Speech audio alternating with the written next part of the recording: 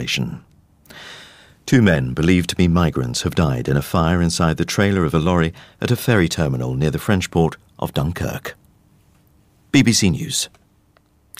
Read by Zeb Soanes. We've a song for a season that doesn't usually get sung about in John Finnemore's Souvenir programme. After this. The story of medicine, to me, is the story of how we deal with the incompleteness of our knowledge. This year's Wreath lecturer, Dr. Atul Gawande, looks at why doctors fail. Go back 100 years, and we lived in a world where our futures were governed largely by ignorance. But in this last century, we've come through an extraordinary explosion of discovery. And then the puzzle has become not only how we close the continuing gaps of ignorance, but also how we ensure that the knowledge gets there.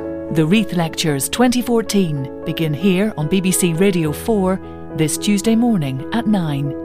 Discover more online. Now for one last time this series, here's John Finnemore. This is John Finnemore's Souvenir programme.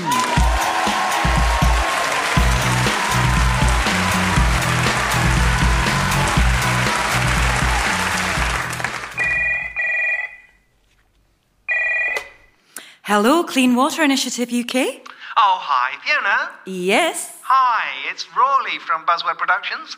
About celebrity, if you say so. Oh, yes, hello. Hiya. So, just really calling to let you know we recorded the show yesterday. It all went really, really well. Oh, great. I'm happy to tell you that as Richard Bacon's nominated charity, you will be receiving a donation from us for £6,000. Oh, great. Yeah, I know. But didn't you say when we spoke before that it would be 25,000? Oh, no. I said it could be 25,000. No, 25 was the maximum he could have won. Right. But as it worked out, he got knocked out at the second round, unfortunately. But not before he amassed a very respectable £6,000 for your charity, so that's lovely. So, sorry, just to be clear, you're donating £6,000? Yeah. Though you were prepared to donate 25,000. Well, technically. But you won't now. No. Sorry, can you just explain why not? Well, because Richard Bacon thought Sooty was a dog.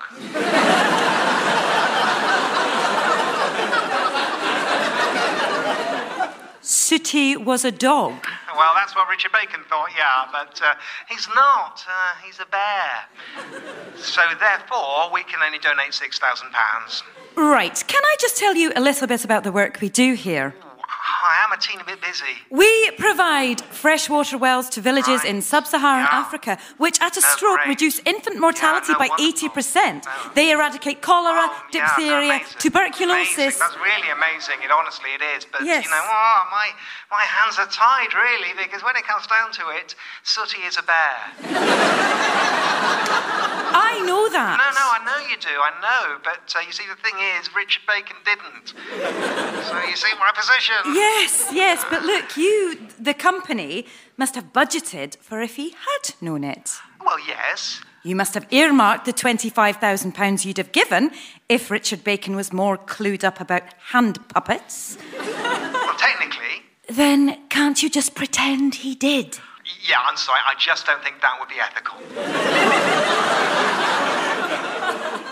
You don't think that would be ethical? Yeah, I'm sorry, we just have to be really careful with ethics on TV, in this climate. Yeah, but you're fine with withholding £19,000 worth of life-saving water sources because Richard Bacon didn't know Sooty was a dog. Oh, I'm afraid that clinches it. Sooty was a bear. I meant bear! I'm sorry, I'm going to have to take your first answer. Thanks for playing. Bye.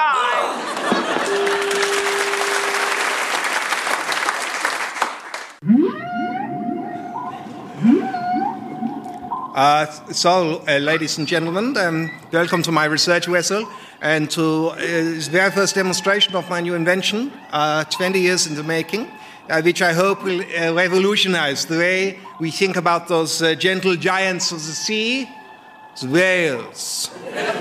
For centuries, mankind has been captivated by the mysterious and beautiful songs of the whales. This is my grandson. I'm so proud of him. But only now, with my new whale song translator, will we finally be able to hear the secret meanings behind the mystical songs of these magnificent fish. Or I say the ones who are mammals. I really ought to know this stuff by now. No, I'm pretty sure they're fish. So, here we go, ladies and gentlemen. Let us at last listen to the language of whales.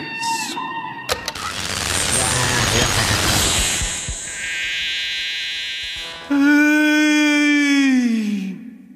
What? I'm a whale! Cool! Hey! Yeah? I'm a whale! Hey!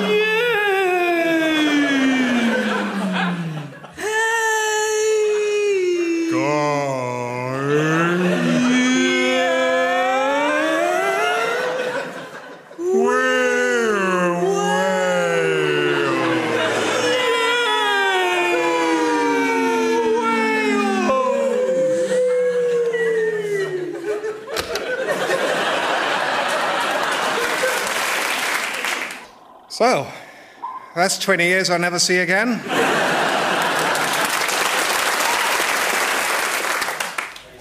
Hello, I don't think we've met, have we? Are you here for the conference? I am, yes. Ah, excellent. My name's Fahrenheit, by the way. Daniel Fahrenheit. University of Amsterdam. Fahrenheit. That's right, yes. And you?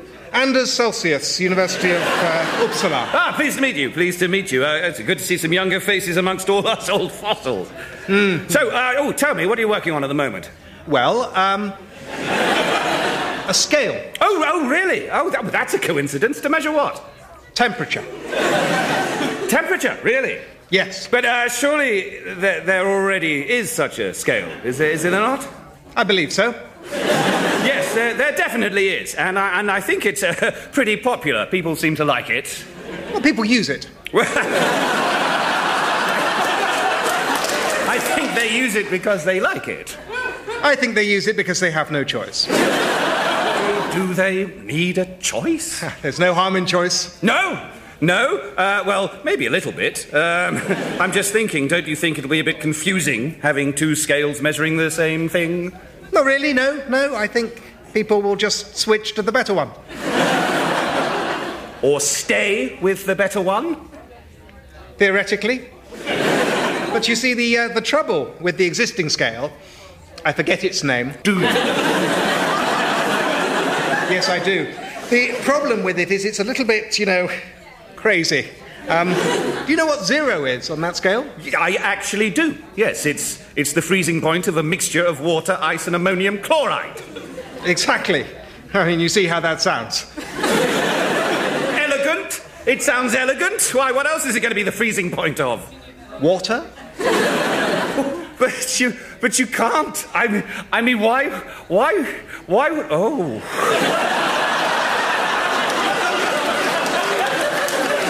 And of course, meanwhile, the top of the old scale is... 96, the approximate temperature of the human body, naturally. Yes, so a random number fixed to a variable. Well, yes. Yes, I've gone for the boiling point. Of what? Of, once again, water. Oh. Yes, and I've labelled that point 100. Oh, just 4 more.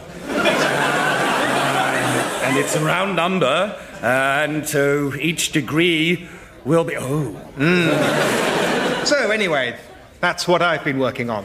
Well, good luck with it. We'll see if it catches on. Oh, come on. Be gracious in defeat. Seriously, once my system is unveiled, who in the world is going to stick to a scale that goes from the freezing point of ammonium chloride brine to the approximate average body temperature of a human? Who in the world? Well, I'll tell you exactly who in the world. Americans. What? You heard me. The Americans have already learnt my system. You think now they're going to learn a different system just because it's better? They're never going to do that, Mr. Celsius. Never in a million years. They're not, are they? Oh, God, I forgot about the Americans. Oh, I'm very sorry for you, Celsius. Well, fairly sorry. Call it 70 sorry. Out of 96.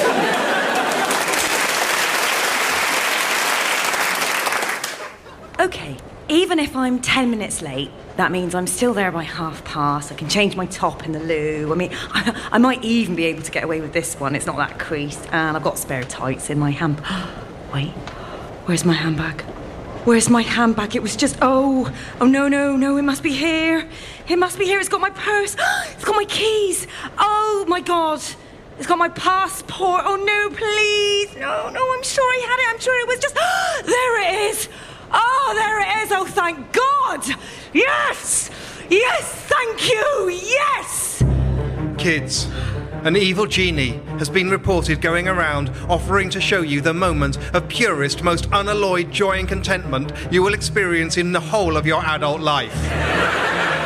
It's very important that you just say no.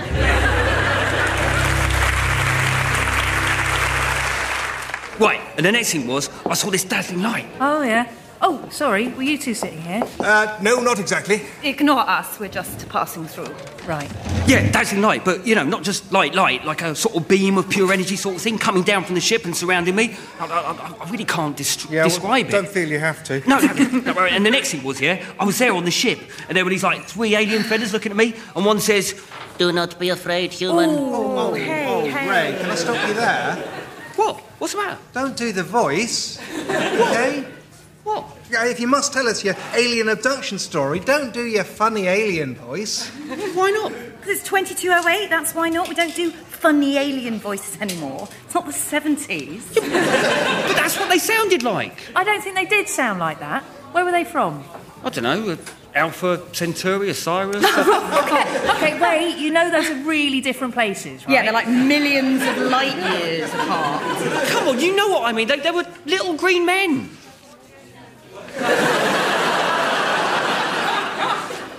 Ray, you should take that back. That is really offensive. But they were! They weren't! They might have been viridescent and they might have been bipedal, but they were not little green men! Yeah, well said. I'm sorry, but my brother-in-law's green and he has to put up with this kind of crap all the time.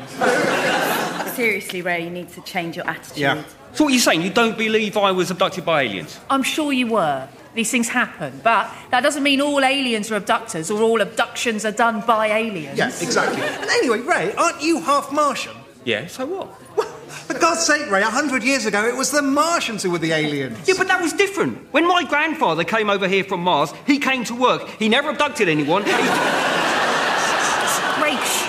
shh. Oh. Greetings, human life forms. What can I get you to drink? 4 goggle blasters, please. Very well, it shall be so. See? They take our jobs. Ray!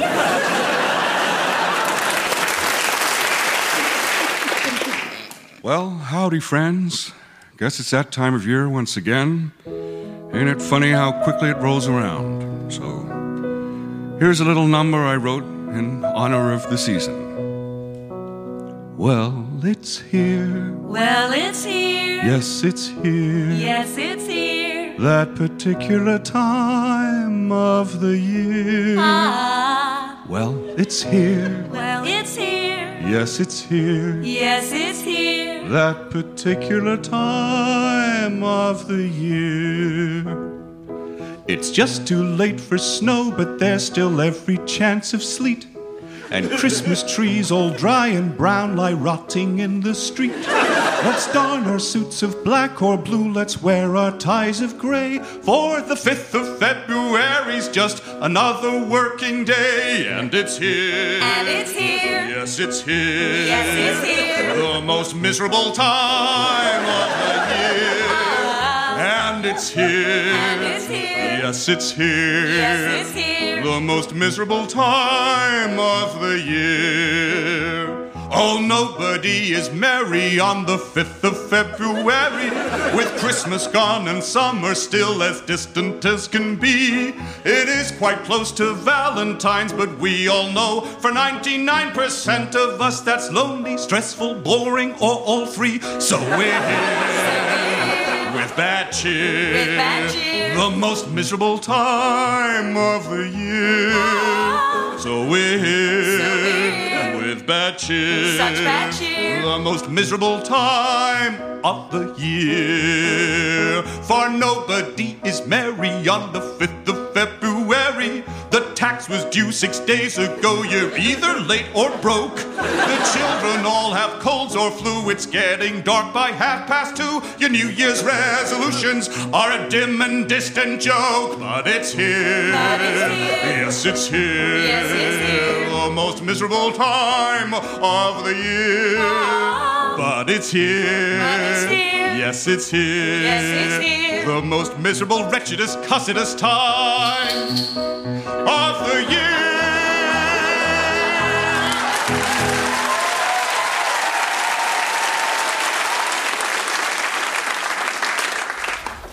Guys, I'm just popping out for a coffee. Can I get anyone anything? Not for me, thanks. No, I'm fine. Maybe a tea. Sure. Milk, no sugar? That's right, thanks. No problem. Nothing for anyone else? No, thanks. Oh, all right, I'll have a macchiato.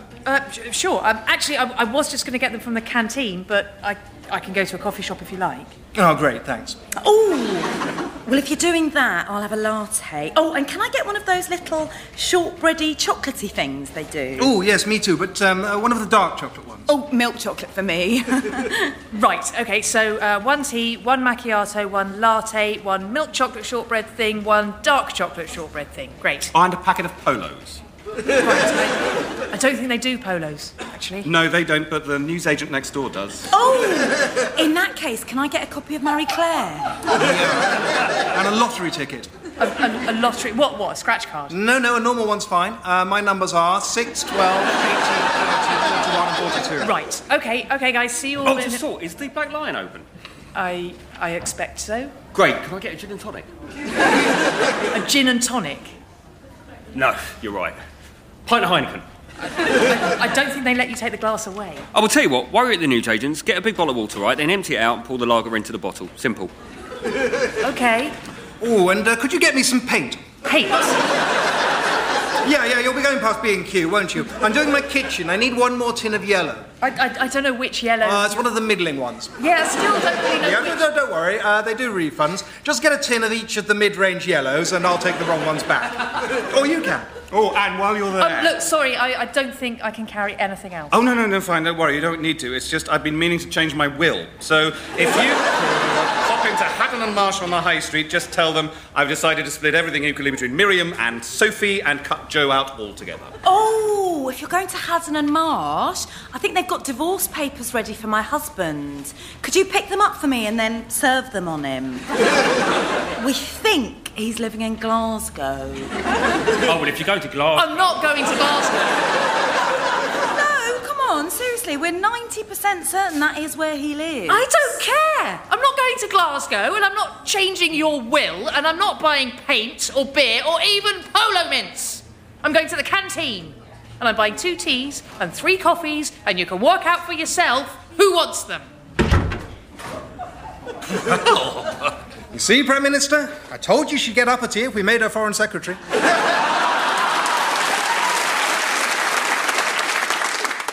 OK, come in, please come in. Welcome to the National Heritage Tesco Restoration Trust. So, time was about 500 years ago. There would have been Tesco's like this one all over the country, sometimes 2 or 3 in a town. But nowadays, alas, there are only 3 preserved Tesco's left in the country. And this is the one and only remaining example of what was called a Tesco Metro. So, if you follow me through the aisles... Now, of course, when the Tesco Metro was up and running, none of these protective force fields would have been up, and shoppers would simply have reached for whatever they wanted, and the holes left would have been refilled by human employees. Now, we believe this job was probably done by children who had the agility to clamber up onto the high shelves and were known as shelf monkeys. How old are you, young lady? I'm 4. Well, if you'd lived in Elizabethan times, maybe you'd have been a shelf monkey. And now we come to the pride and joy of the Tesco Metro, the self-service checkout. Now, this one's been lovingly restored by a team of volunteer vintage computer enthusiasts. Unfortunately, we don't have the original recordings, but we recreated them as best we can. So, who'd like to try their hand at selfing service? How about you, sir, in the excellent 21st century period costume? I especially like the top hat. No Then you, madam. Well, if you take this, it's not a real tin of beans, I'm afraid, in case you were thinking of running off with it and making your fortune. Now, it will have noticed your presence, so any moment it should... Hail, good marketeer. A groovy day to you. I bid you welcome to this Tesco Metro. Approach ye now to check out number 4, good buddy. OK, off you go. Hello, I'm Jill. I'd like to have these beans, please. I can't hear you. Look, just wave your can of beans in front of it. Like this? Beep! Great Scott! A can of beans by my trough. Far out. Great, well done. Now put it down. Here? No, in the... Whoa, dude, not cool. That can of beans thou have just scored, place it now upon the bagging place, you bally blighter.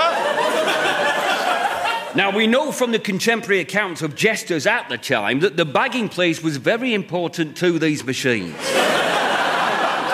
Right, yes. There. Top hole. You're all right, kid. Keep on trucking. Well done.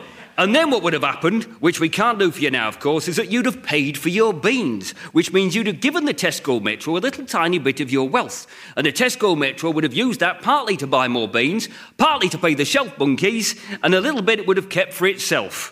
And the idea was, because everyone was buying things from everyone else, it would all sort of balance out in the end.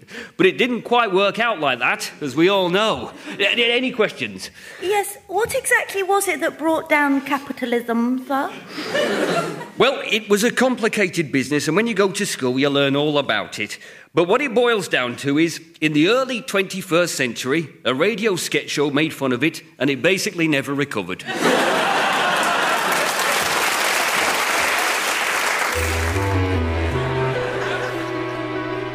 Well, since you ask me for a tale of twisted science and meddling with forces beyond our control, I do have one cautionary tale you may find tedious.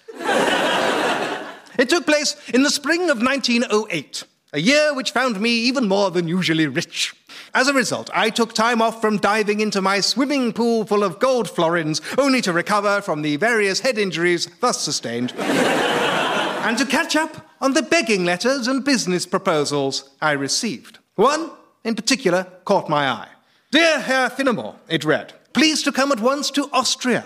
I have succeeded in tampering with the laws of nature and trespassing into the forbidden realm, with results that I am 95% certain are entirely positive and beneficial to mankind.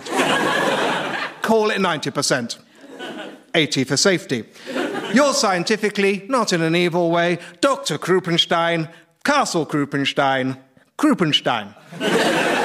Intrigued, I hailed a passing Zeppelin and flew at once to Castle Krupenstein. It was a forbidding Gothic edifice with high turrets and the curious property of being constantly backlit.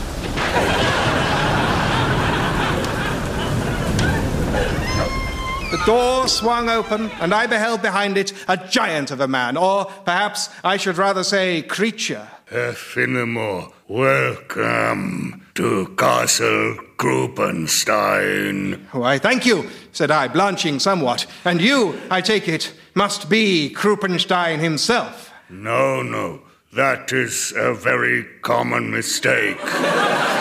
Krupenstein is actually the name of the inventor. I am Krupenstein's... monster. Husband? I do apologize. Gretchen, the Englishman is here for you. He's very rude. Excellent.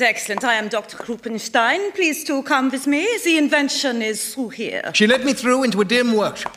Allow me now, Herr Finnemore, to show you something that will change the course of the whole world. Probably for the better. I'm about 60% sure of that. And with a flourish, she swept a base cloth off a curious machine of brass and polished wood. I examined it minutely. Well, I said, I must confess it seems to me not obviously distinguished from any other base cloth. Not the cloth, you fool. This! I have invented a A time machine. Great heavens, I cried. Can it be a machine that actually measures time? Although, wait, surely clocks... It does not measure time. Get in, I'll show you. You see, Herr Finnemore, 1908 will be forever remembered as the year in which mankind finally slipped our temporal bonds and learnt to travel freely in time. Oh, come, Frau Doctor. You don't believe me, then let me show you.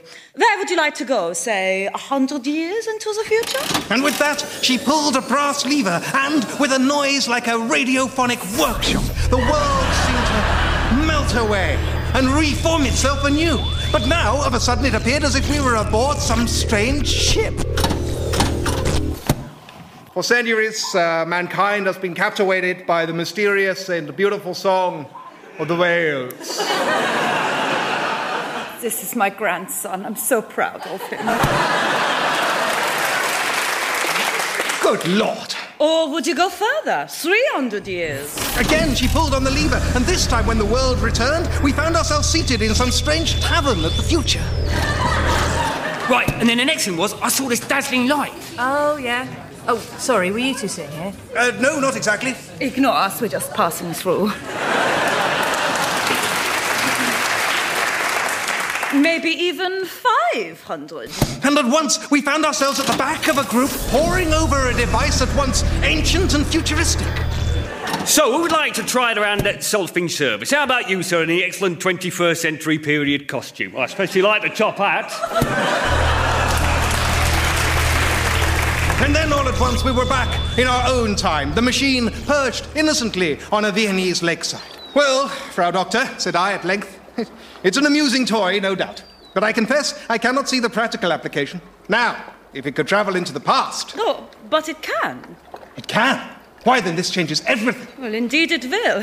And I would say 51%, probably in a good way. Why? Why, with a time machine, we can go back and kill, Yes? We can kill, Kill who? I don't know.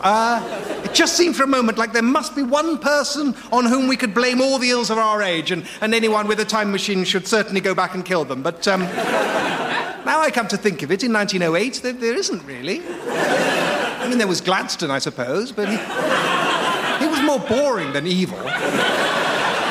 Thank you, Herr Finnemore. You have opened my eyes.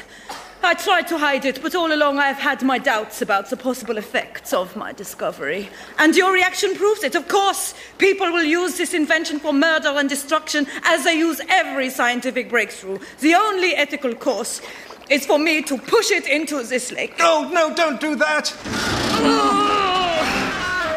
Too late. Oh, well, that's a shame.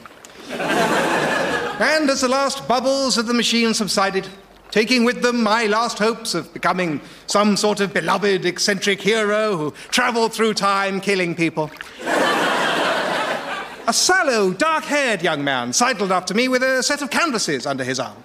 Excuse me, mein Herr, while you're here, would you like to buy a painting of the lake? What? Oh, no, thank you. Let me see. My word, these are all awful. I suggest you give up painting, my lad, and find some other line of work. Okie-dokie. Good night. John Finnemore's Souvenir programme was written and performed by John Finnemore with Margaret Cabourn-Smith, Simon Kane, Laurie Lewin and Carrie Quinlan. Original music was by Susanna Pierce. The producer was Ed Morish. And if you'd like to hear the show again, then... thank you.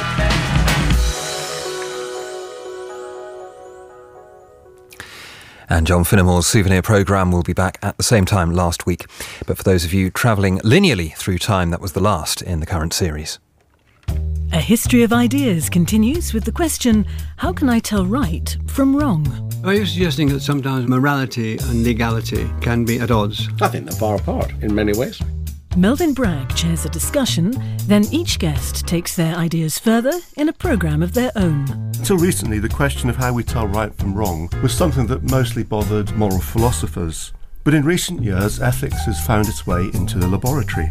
A History of Ideas on BBC Radio 4 continues each weekday at midday. You can listen to the series so far and watch special animations on the Radio 4 website. After the news here on Radio 4, the Hunt's in trouble in the Archers.